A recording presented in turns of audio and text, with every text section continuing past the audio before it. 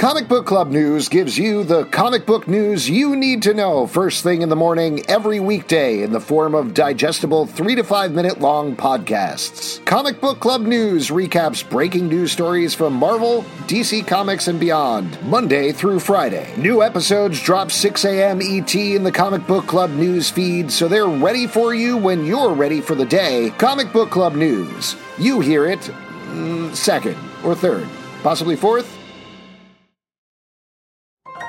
This is a podcast from Minute Media.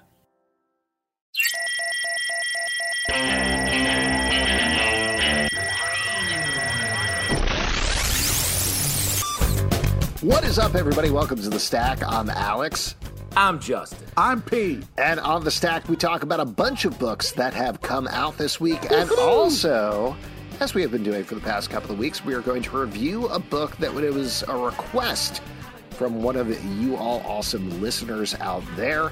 This was dropped in the iTunes review comments by Drew Johnson, requested Oblivion Song from Image Comics. We'll be talking about that at the end of the show. If you would like to request a book, next week on the show, just to mention, we are going to be talking about Bendis and Believe's Daredevil, which was a request from a listener as well. If you want to request something, iTunes reviews, drop a review, put a comment in there. We would love to check out anything. Old graphic novel, trade collection, absolutely anything. Even if we just reviewed it, we'll revisit it. If you want Justin to pick up a weird new nickname, you know what I mean? Put that in there. You know what I mean? 100%. Yeah, we are taking a request. We are like a great cover band, just ready to do whatever it takes. Do whatever you want. Whatever you want, just let us know. Okay, it's all good. But we love you. We love you. Right, Tug or not? But first, we are going to get to some new books and kick it off with one I'm sure my friend Pete is very excited for because he is a huge fan of The Punisher. We're, of course, talking about Punisher #1 from Marvel. We're starting with this one? Jason Aaron, art by Jesus Saiz and Paul Azaceta. This is a very highly anticipated book. This is what Jason Aaron, I'm not even paraphrasing, I'm kind of making this up, but he's sort of looking at just like his magnum opus, the thing that he's always wanted to say about the Punisher, the big story that he's always wanted to tell, and he's going big here. I'm going to get into spoilers of the book, and I'm very curious to hear what Pete thought about it. But if you don't want to know spoilers, turn away. But this book picks up with Punisher being the head killer of the Beast. The head killer working for the Beast. For the Hand. He is killing killers. He has the Hand attacking killers as well. He is merciless as usual. And it turns out the big reveal at the end of the issue, the thing that the Hand has over him, the thing that they have used to convince him to come over to their side, is they have resurrected his wife, Maria. That's the big stinger of the book. I got to tell you, and I say this, I've always said, I'm not the biggest Punisher fan, but I do like a lot of the Punisher runs. This was fantastic, and I giggled out loud at the end because I was like, that's perfect. That is a perfect twist. Loved it. Well, let me say, and I'll just talk a little bit before we get to Pete's opus of his own. I feel like the tendency with the Punisher is to always be like, I'm going to take this character further down the tunnel. I'm going to show how awful it is for him. So this turn, I think, is so smart. I love the way that we have a couple pages in here that show a bunch of other art from other Punisher runs, which I think is like, look at all this stuff the Punisher's done. It's all sort of similar. And it feels like it's very much table setting to be like, this is going to be different. Can I say one quick thing about that? Because there's basically 2 pages where we never get to see their faces, but we see the picnic, the aftermath of the picnic, where Frank Castle and Maria are there. Maria is dying, and then we get these 2 pages with a splash of all these looks of the Punisher throughout history. This, to me, is Jason Aaron doing his All-Star Superman opening, but for Punisher, was what I took away from that. Good call. Yes, that's great. Interesting. Yeah. And we see Punisher take a bunch of ninja stars to the neck. I was worried about him. You can't take that many of those before you're like, I'm dead. I'm losing blood, yeah. Yeah. Okay. Wait, are you? But the only thing I want to say is Paul Azaceta's art, I think, is really great for this. It takes Punisher a little bit out of the super gritty stuff from the past and puts him in like a world where he can be a part of the Hand and have this stuff happening. Okay, so this to me, like, I'm a huge Punisher. Do you want to head. describe that visual thing you held up for our audio podcast? No, I Because don't. all I don't. anybody heard was a tiny crinkle. You could have been I don't care. opening This, some this sort of saran Oreo. wrap that I picked up. No, all I'm saying is it's a picture of the Punisher. I'm a huge Punisher fan. I got a lot And of that's Punisher just to describe gear. it for the people on the podcast. It's him as a furry and he's fucking you, right? No, Holy shit. Alex. all right. I'm just describing what I saw. Oh my god. In the absence of Pete saying literally anything about this picture, I'll say whatever I want. So it's Kenny Cords who drew Punisher for us, Comic Book Club, and before he left, a nice parting gift that we got from Kenny Cords, huge Punisher fan as well. Also, dude was Marine, so dude was a badass and new. So here's the thing, like, this is Punisher in the new role. I saved this comic for last. I was like nervous. I was excited. I didn't know what this was going to be about because everybody's like, there's a new logo. This is a brand new Punisher. This is a different Punisher. So I was like, holy shit, what is this going to be? And, when we give shout outs to our favorite comics in the stack, I'm a little bit in shell shock here from this issue because a lot happened and a lot changed, and it's crazy. So first off, the art's unbelievable. This is such a creative idea, and it's this thing of like the reveal at the end hit me, and I was just like, holy crap, because the reason Frank turned into the Punisher is because he lost his family and his wife, and he loved them so much that he said, never again. Nobody will have to have my pain.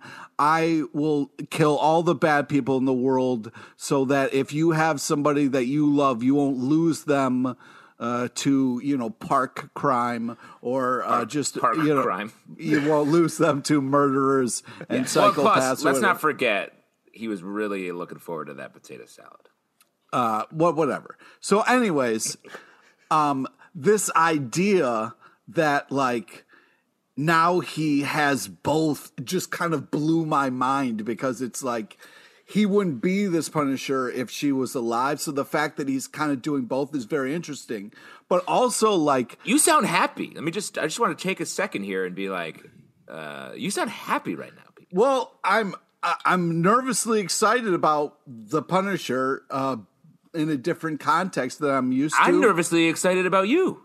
Well, I don't know how I feel about it yet because I'm just interested to see like who this Punisher is and what's going to happen because there's this unbelievable idea. Like if you had the hand working for you, you could just go round up all the fucking child molesters and fucking bring them to me. Like what a fucking power you could have. Like get everybody who's fucking, like trafficking women or doing horrible Everybody things, who's fucking. bring them here. You know what I mean? So like, there's this interesting idea if this guy is going to try to wipe out, crime in this way. And it's an interesting idea. And the fact that, like, he has the hand doing that for him, I don't know. It's just kind of, like, crazy, awesome, weird. I don't know how I feel about it yet. It's kind of, it's insane, but very intriguing. He hasn't said anything yet, so I'm excited to kind of get like where he is, like with this whole thing because it is a lot. Hopefully, he writes all of his thoughts down in some sort of war journal. I think it's an interesting point that you bring up, Pete, and I think it's something that I'm very excited to see Jason Aaron explore over subsequent issues because there's so many different directions they can go here, right? One is he realizes, oh, wait, I shouldn't be working for the hand. They don't have my best interests at heart. So they could go that direction. But there also could be the more challenging thing of, like you're saying, my wife is back alive. People are just bringing me killers. Do I still need to be doing this? Like, I was on the singular crusade for my family, if all the chase is taken out, if all the reason is taken out, why am I still the Punisher? So, like you said, there's a lot of different directions it can go. There's a lot of things it can explore. And this is a killer first issue. Yeah. And I do think he's good. He could potentially be a little bit more in conflict with some people like Daredevil, I think, here. And anyone who's that like, really that's not how I ran the hand. Yeah. He's like, yeah. Let's kick it over to another big number one, though. Trial of the Amazons, number one from DC Comics, written by Stephanie Williams, Vita Ayala, Joel Jones, Michael W. Conrad, and Becky Cloonan. Art by Laura Braga, Skylar Patridge, Joel Jones, and Ella Casagrande. This is, I believe, the first big, epic, like, line-wide Wonder Woman event ever, unless I have that wrong, or at least the first one in a very long time. yeah, I would say one in a while. I'm sure that they've done that. So Well, she was sort of the focus of the most recent. You know, this is a spoiler for whatchamacallit, but she was sort of the Dark she Knight's went on a death great metal. journey, death metal, and she sort of was the end point of that. And then, But I believe since this is had the a sort first, of like, nice there's run. finally enough Wonder Woman titles that they could have a cross-line Wonder Woman event the same way that they have a Batman event every 2 to 3 months or so where Gotham All right, is come in on. trouble. Let's not just Oh, come out I'm and sorry. come on. Batman is going to be like, where? I'm crying. Somebody made fun of me on a podcast. He's very sensitive. He is. does I cry. saw the movie. I know what happens. This is kicking a bunch of different tribes of Amazons against each other. There's a big cliffhanger at the end that changes the game. What did you guys think about this one as a kickoff to a Wonder Woman event? Well, first off, amazing art. I think this is like a fun setup. I really appreciated kind of like how we kind of got here with the storytelling and everything that's going on. And, I'm a little nervous about the trial, and I hope it goes our way, you know? Our way. Yeah, I'm Team Wonder Woman. Oh, okay. Oh, really? You're on Wonder Woman's side?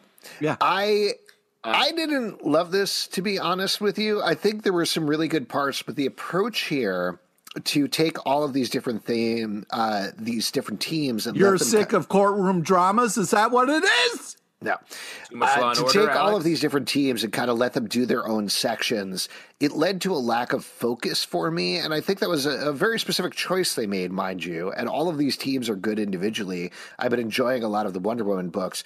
But particularly what I want out of a number one like this is I want an organizing principle. I want to be able to follow, is it Wonder Woman? Is it Nubia? Is it Hippolyta? Like, which character am I following that's going to give me this entry point in the world, even for somebody like me who's been reading most of the Wonder Woman stuff? And that's what I was kind of missing here. I think that comes in at the end, like the event that happens at the end is the thing that's going to bring it together.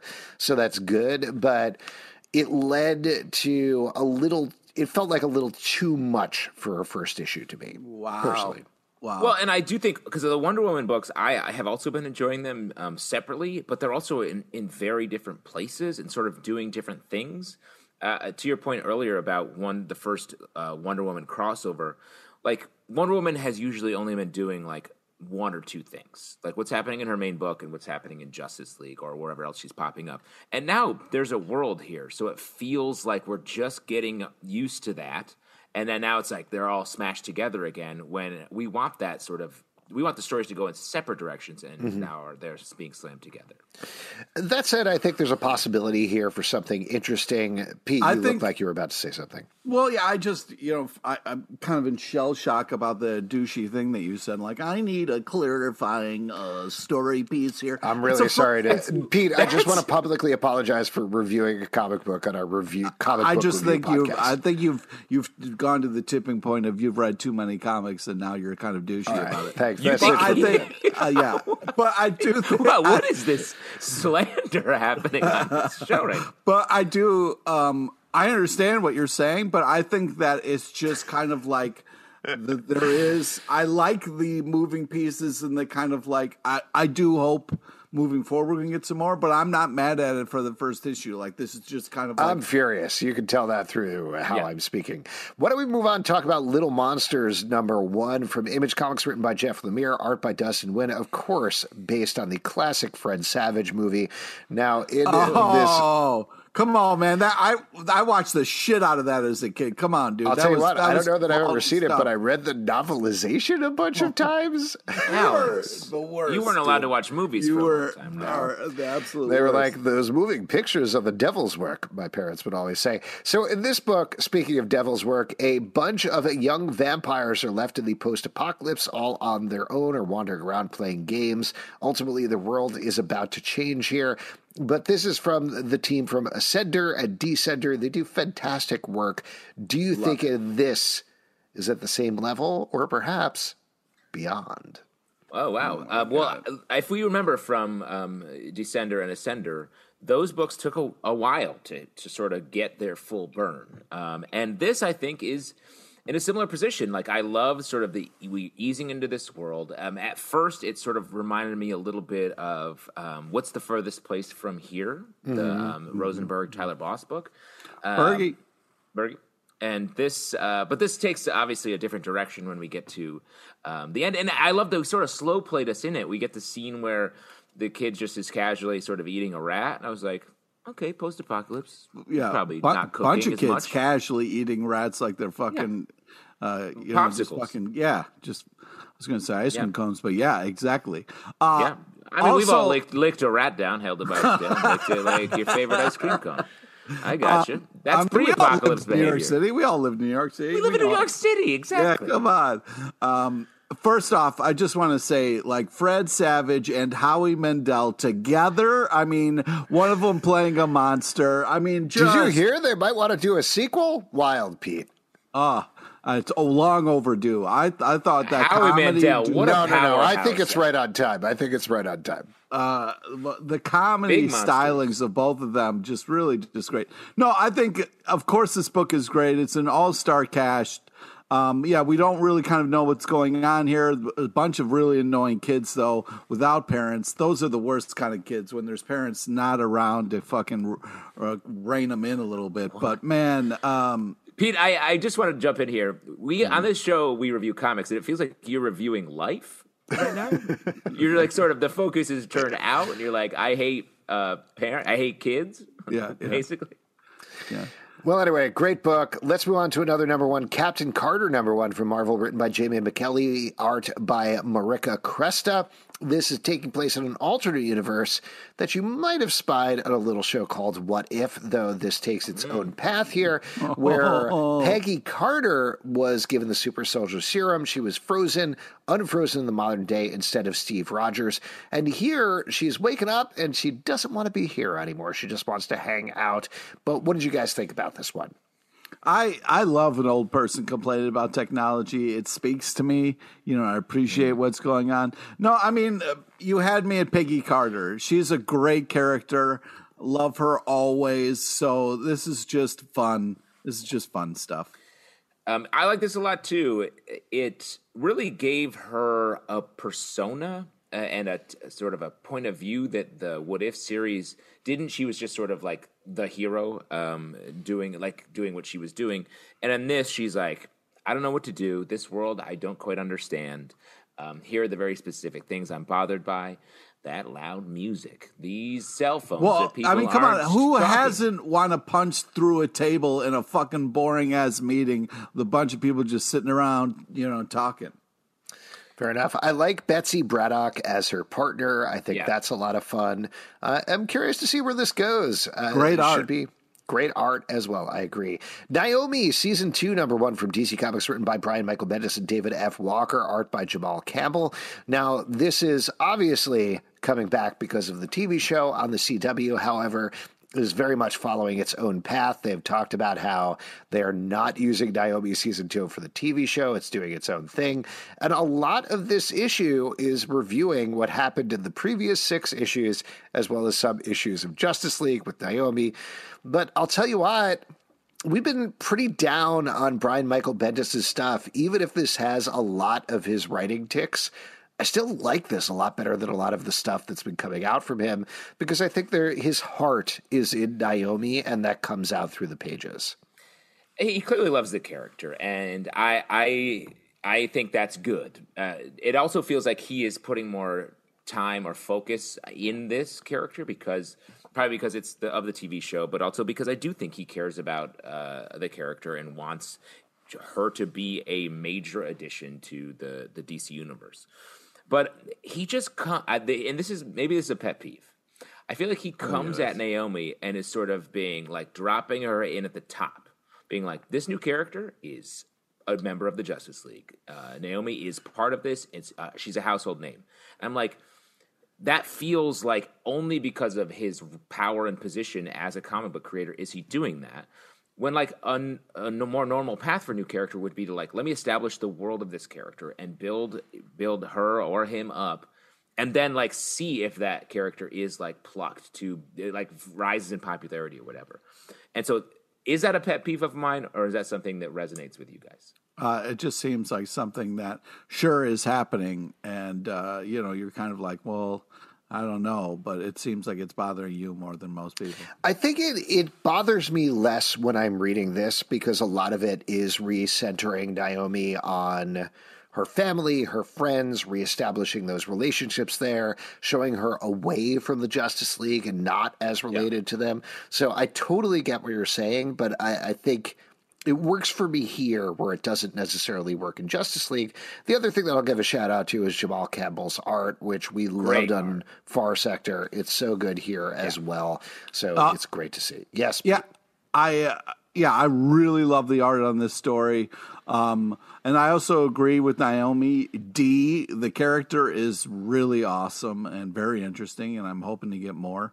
I really liked how this kind of like unfolded here in this issue, and we got to see kind of like the parents fighting.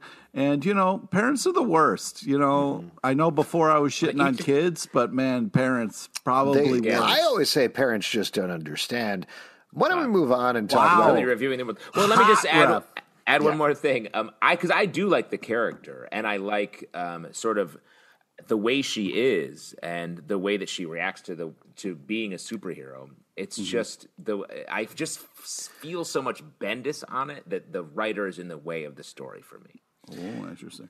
Radiant Red, #1 from Image Comics, written by Cherish Chen, art by David LaFuente. This is a book that we talked about on the live show a couple of weeks back. We had Cherish Chen on, so you can take a listen back to that to find out what she had to say about the book.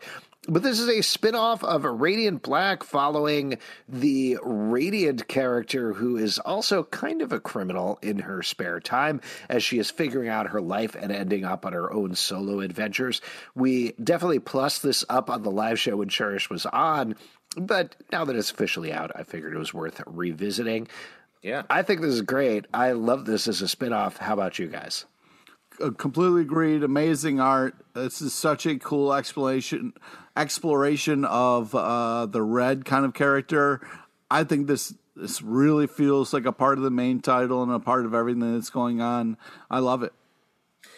In comparison to what we were talking about earlier with the Trial of the Amazons, like this feels like with the Radiant universe, they really are taking that time to let the individual titles and characters breathe a bit before they're sort of smashing them all together, which I think is great. And the David LaFuente art on this is just sick.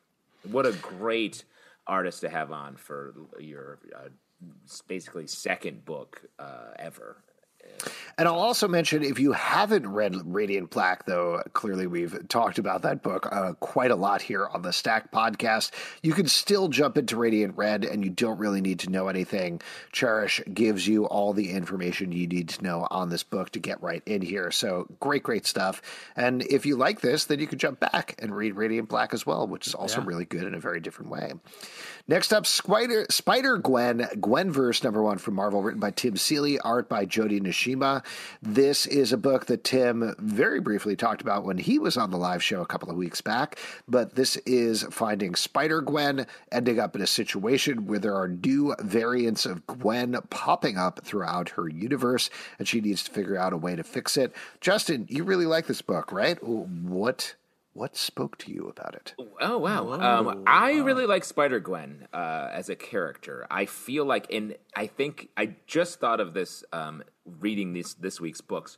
It reminds me a lot of Stephanie Brown, spoiler, over in the DC universe, and I feel like they have very similar energies of characters that are like, I don't quite know my place in the world. I'm trying really hard. I talk a lot about how, we are always rebooting Spider-Man or finding new ways to get to do Spider-Man. This is feels like a fresh character, and like I just love the idea of new characters that we let be a part of the universe. And I know that might seem hypocritical when we're just dealing with like a Spider-Verse for Gwen, but it works. I think the new versions will allow us to really comment on the original that we're seeing again here in the book. Yeah, I think it's unbelievable art, really fun writing, a lot of great character moments. I think, Tim Seeley does a good job of balancing action, humor, and kind of like the importance of relationships and stuff like that in a way that's like fits comic books really well. You get a lot of characters in here. A lot happens in this book. There's a ton of stuff that gets jammed in here, but yet it feels good. It doesn't feel rushed or anything like that. I just think this is a solid book. Tim Seeley is a meticulous writer. He really does the work. And when we talked to him on the live show, you could tell he's just like up at night thinking about these characters. And it's just great to see in a writer. Yeah, I mean, I hope he gets some sleep and, is doing it. No, okay. he doesn't. He hasn't slept in 5 years at this point. Oh, man, the poor guy. It's nuts. Great title. The Joker, number 13 from DC Comics, written by James Tynion IV, Sam Johns, art by Giuseppe Camuncoli and Belen Ortega. In this issue, the penultimate issue of the Joker, vengeance is coming directly for a cannibal cult who is holding the Joker hostage. She, Vengeance, the daughter of Bane, or the clone of Bane, wants to kill the Joker herself. There's a twist there at the end that leads us to the end game here. This title is great and gross, and there's several panels throughout here that I just thought were exemplary in terms of being absolutely disgusting and over the top. I know I said this at the beginning of this title, but like it's definitely panning out by the end. This is the Hannibal of DC Comics, and I love it. Ooh, nice. I think that this Joker book has done such an amazing job of exploring Batman characters in such a cool, interesting way. I've been really impressed with the creativity behind this.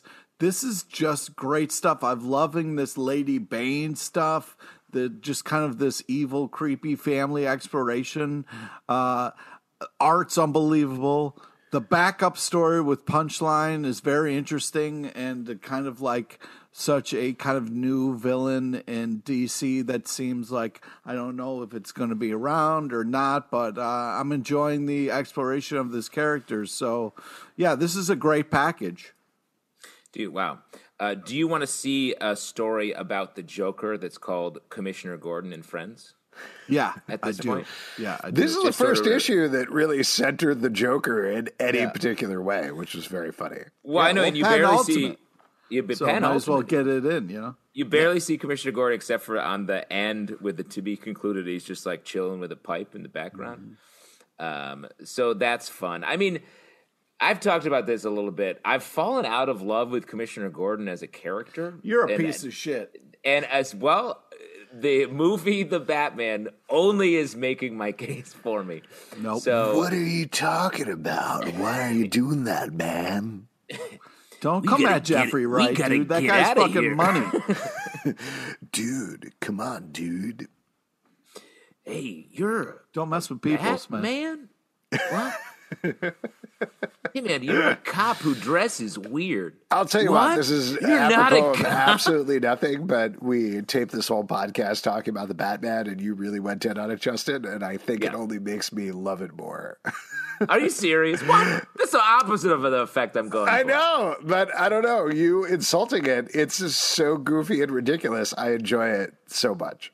I mean, and let me say, like, having seen it on a second viewing, I may feel more of what you're feeling. But watching this movie that has the very self-serious Batman struggling, and then a Commissioner Gordon who's like, "Hey man, you want to get out of here and grab a beer?"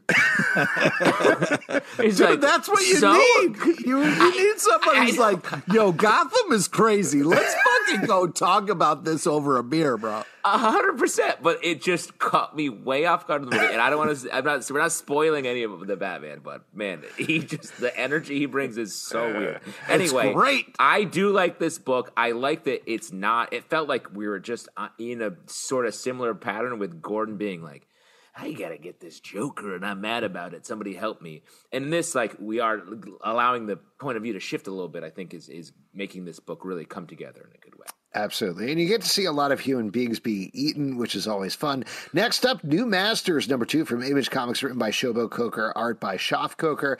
This book, we talked about the first issue of it, is absolutely wild. To be bluntly honest, I can barely follow the plot here, what's going on. Yeah. It's this future world set in Africa where people are going on a treasure hunt.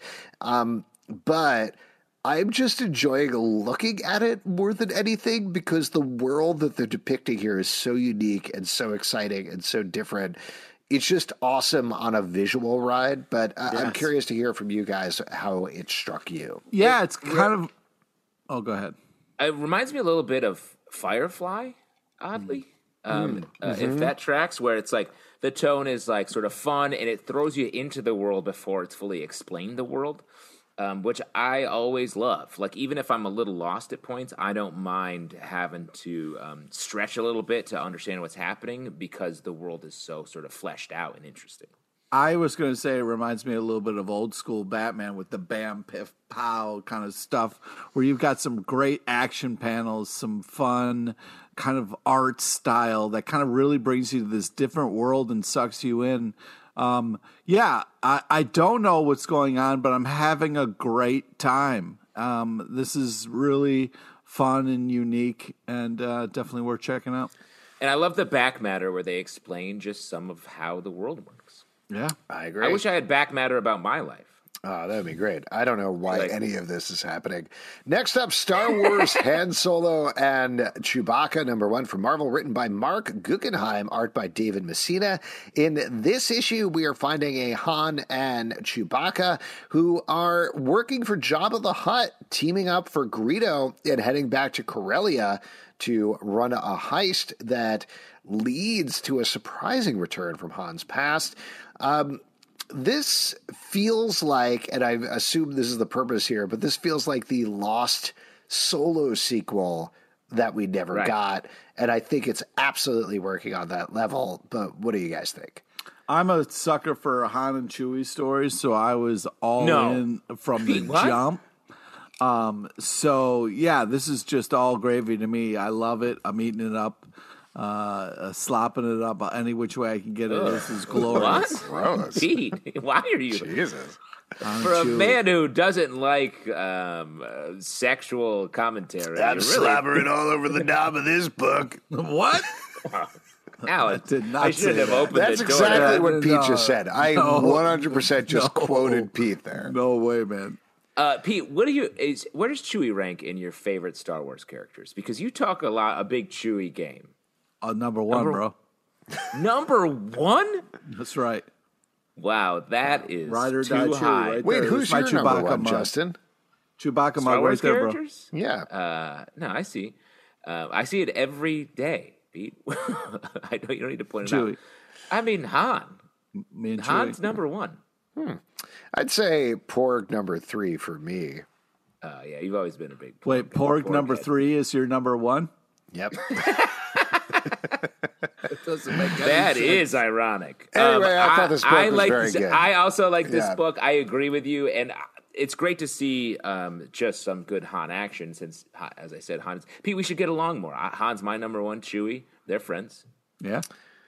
Yeah. My Maybe number we one should is the be friends. Millennium Falcon. You guys can ride around in me. Great Superman's glory. Great glory shots. This show is weird. It was a weird podcast. Superman, son of Kal-El, us? number one. Just me, though. Superman, son of Kal-El, number one Yes. from DC Comics. Written by Tom Taylor, art by Bruno Redondo. This is the second part of a crossover with Nightwing as we find out a lot more about the Rising, the evil superhero collective being run by Harry Bendix. Pete, you have a question. No, I just want to be first guy talking about this because this is my number one pick. Yeah, go for it. I just think the Nightwing fun fight panels stuff alone is worth picking this up. This is such a creative, art-driven, just fun panel. Like the reveal, spoilers, the reveal of like Superman in this issue was so cool, so well done. This is just great. I mean, this is just great. I mean, we've got Tom Taylor coming into his own right now with these two books, and to cross them over right now is He's been, awesome. I don't know, when he coming to his own. Dude's on top. Like, what are you talking about? 100%. I'm not saying it like there's been any sort of lag. Do you have any but- issue with saying on top when I believe he lives down under? Oh, interesting. Yeah. Okay, just saying. But Saying what people I'm in Australia can't be on top just because of where they they live down under. It doesn't matter. They can still be at the top of their field. they can be the top of the bottom. Oh my god, Did you know their toilets flush backwards?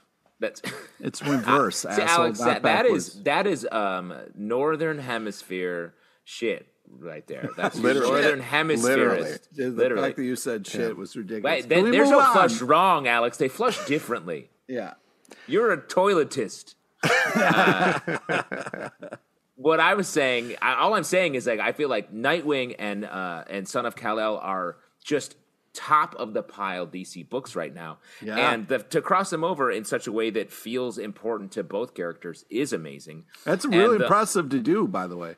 100%. And these two like you would think that it'd be more Son of Kal-El and Damian as from the Bat family connecting, and we are doing that in some other books. But this connection feels so strong, so good. It's great. And I wanted to give a shout out to Bruno Redondo, who is a art We don't talk god. about Bruno.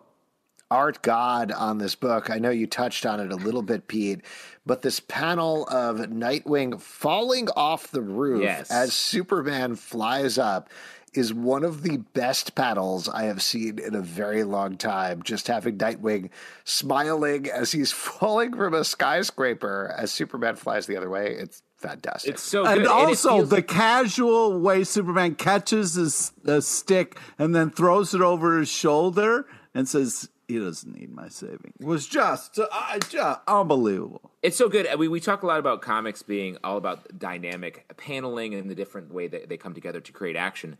This feels like a snapshot, like a moment in time in a way that I think is really hard to achieve in comics, and it's perfect, like you said, Alex. Yeah, it really moves you and in such a cool way. It makes me want to go out and buy the hard copy just so I can kind of like relive that moment again and again.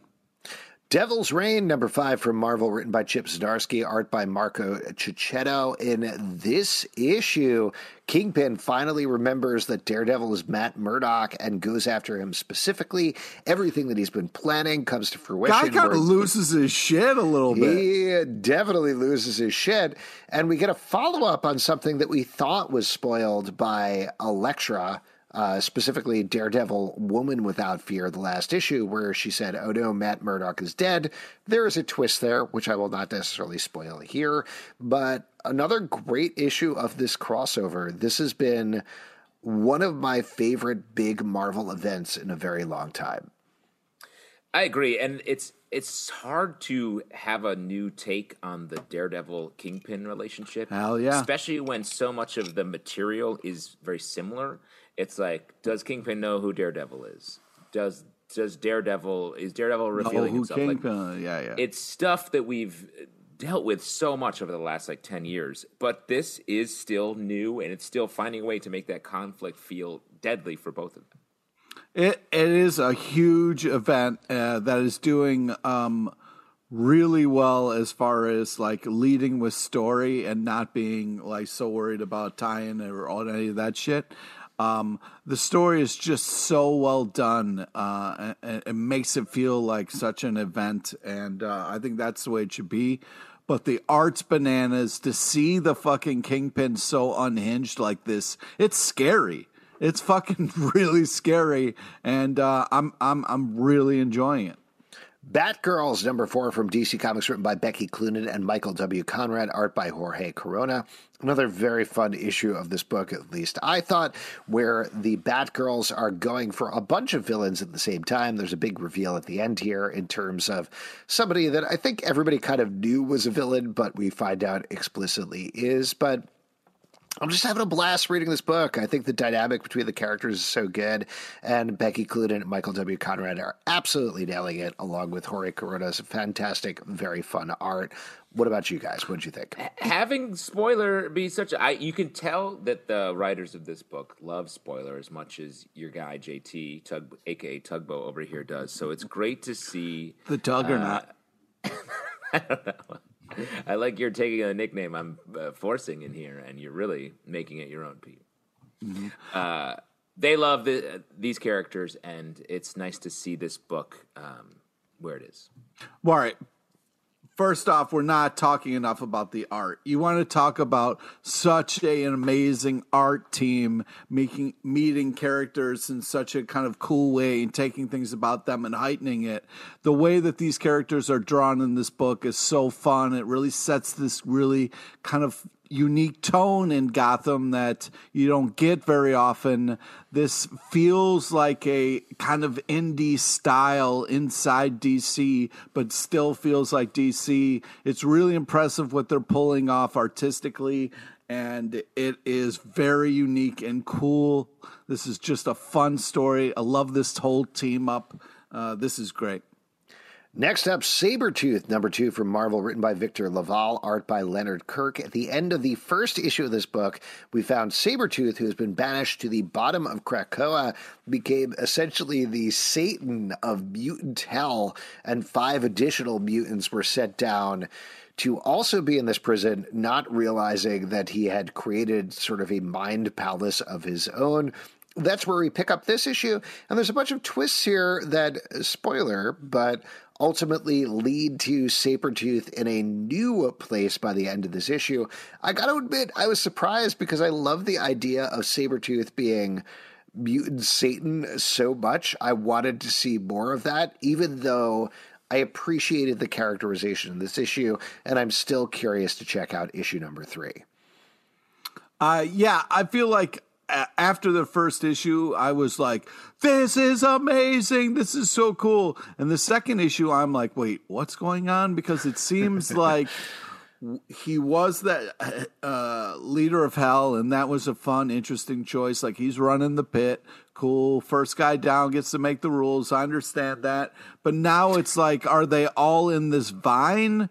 And they're all just kind of plant people now. So I got to tell you, this is a crazy thing to say because I don't think we like this very much on the podcast, but I feel like this book could have benefited from a little more decompression, like aiming for a 6-issue arc that just had Sabretooth ruling over mutant hell, torturing these 5 characters before and here I'll get to the spoiler, at issue 6, what we find out here is, yeah, they're just underneath Krakoa.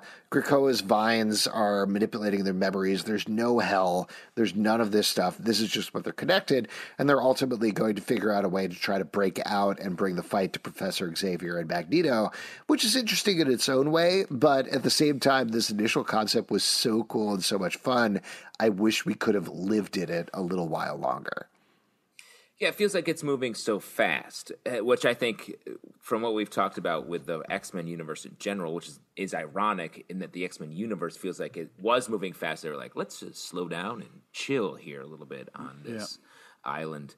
Yeah, I agree with you. And now, Pete, I want to ask you, how do you feel Sabretooth, is he filling a Wolverine gap that you may be having in your life? Well, I just think that, like, you know, a lot of people are having fun in the X-Men books right now, and that's cool for them. But I was hoping to have a little place where I could live, in this saber-tooth hell world. If that's all I got, that's what I'll take. But, it turns out they're going to take that away from me, too. So I really don't have a Wolverine safe spot anymore. Well, I will say, this is not something we're talking about on the stack right now, but the X lives and X deaths of Wolverine has been awesome so far. Really enjoying that. Maybe we'll check back in with that next week. Yeah, maybe we could get it in the stack then if it's so fucking great.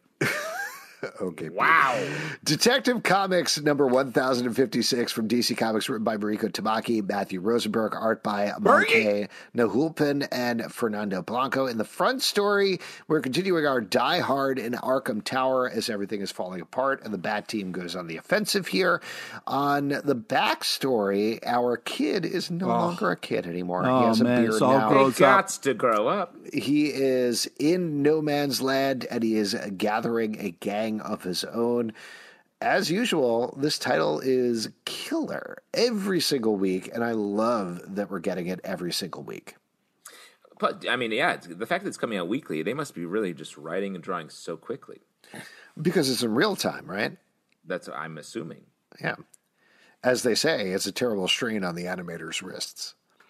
Anyways, you feel like this is a documentary that's just happening right now somewhere? Wow, that's wild.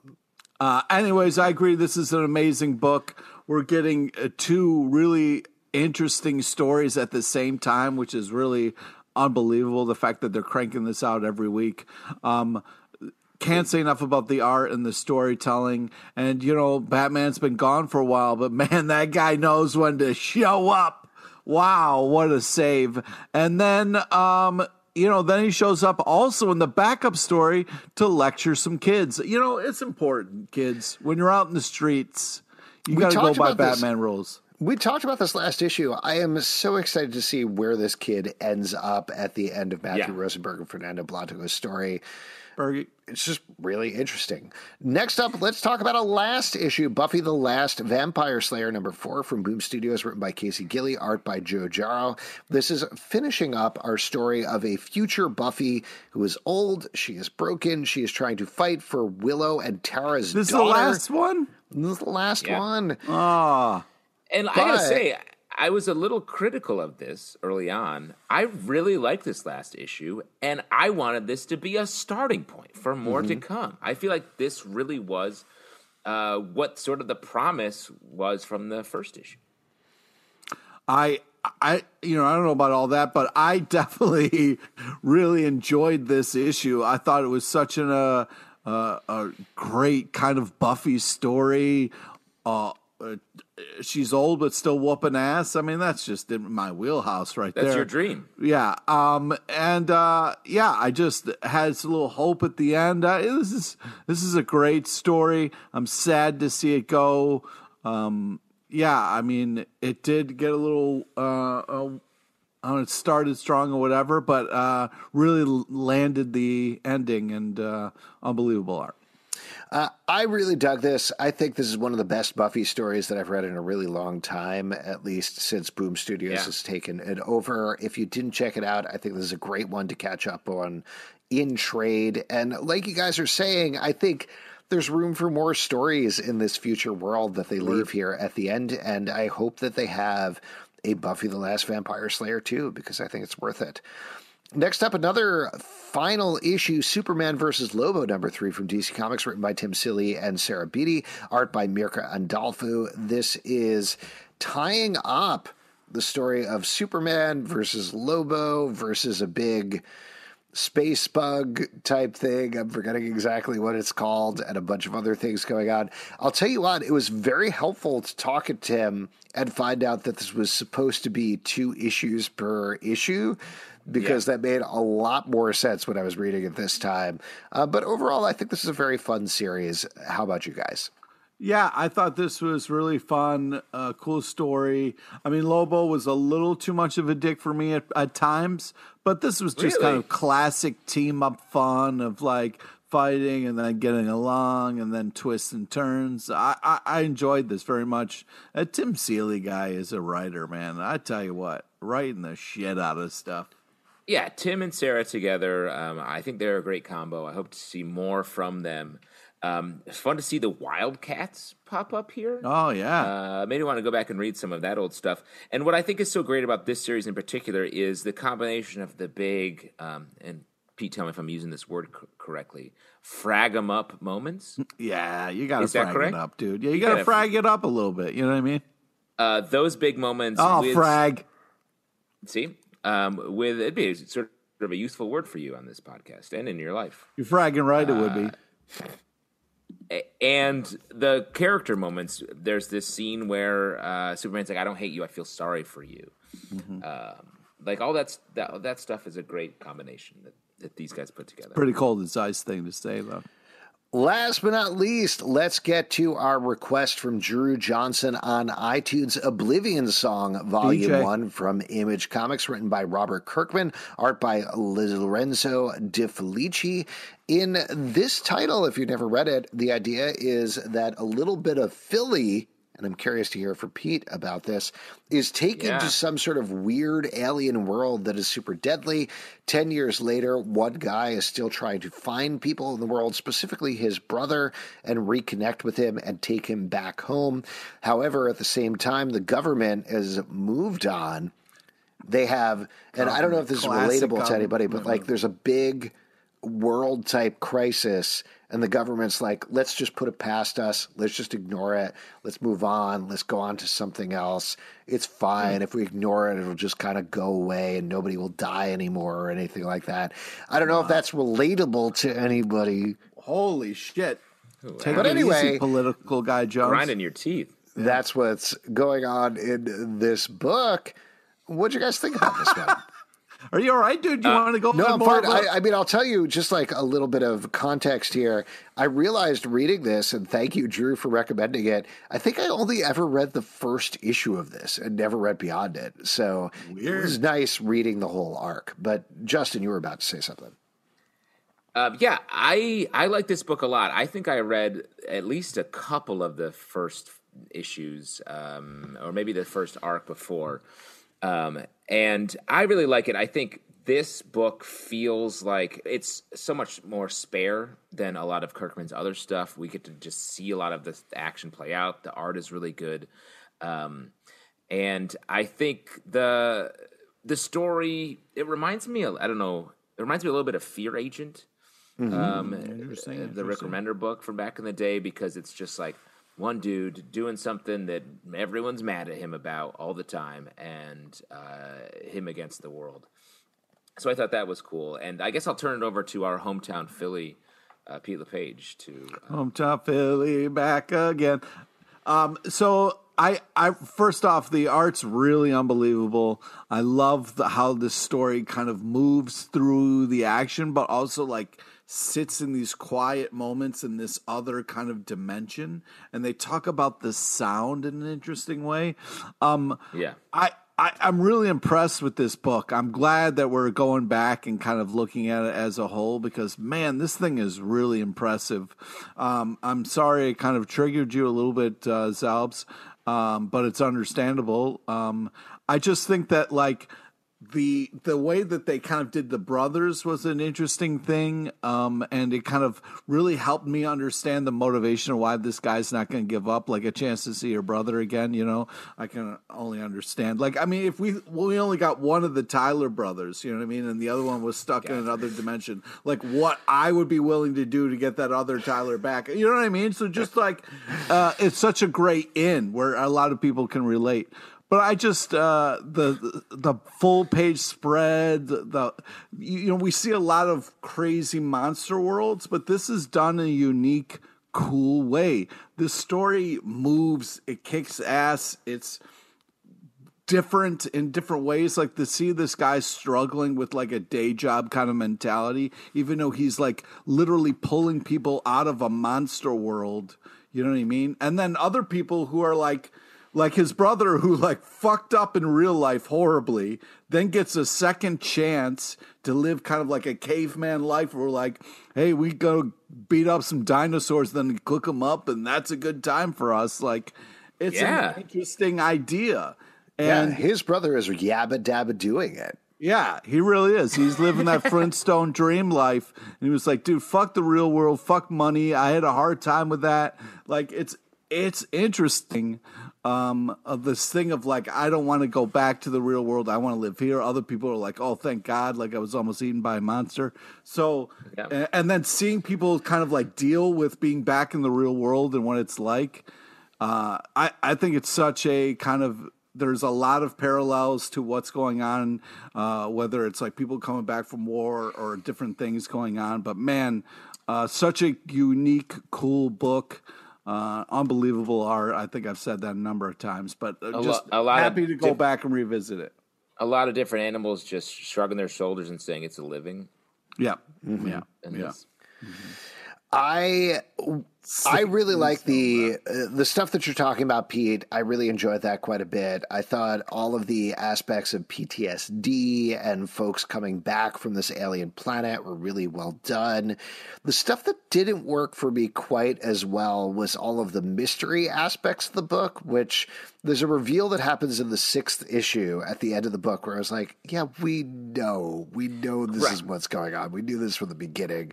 Just the premise is there. Like, we don't need all the... And there's a lot of characters being like, one of my just pet peeves with TV shows and movies and every comic books as well, where a character is like, I got to tell you a piece of information. And people are like, don't tell me now. Tell me later. We have something else to do. And if you took 5 seconds and expressed this piece of information, you would get past whatever problems you're having. And it just doesn't happen. So there's just this central thing of like, there's a central misunderstanding of he goes to the other world and everybody's like, yo, you're stealing people from our bug world that we hate being in. And he's like, no, I'm taking you back to Earth. And they're like, we don't want to talk about that.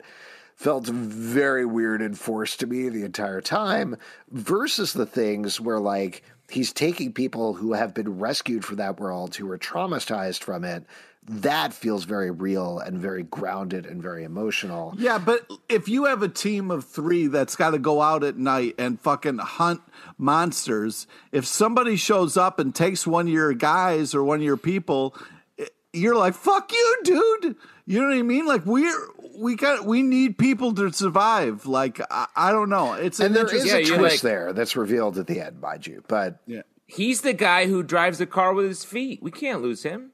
Mm-hmm. I don't know exactly what you're talking about. But the Flintstones. Okay, all right, there. Yeah.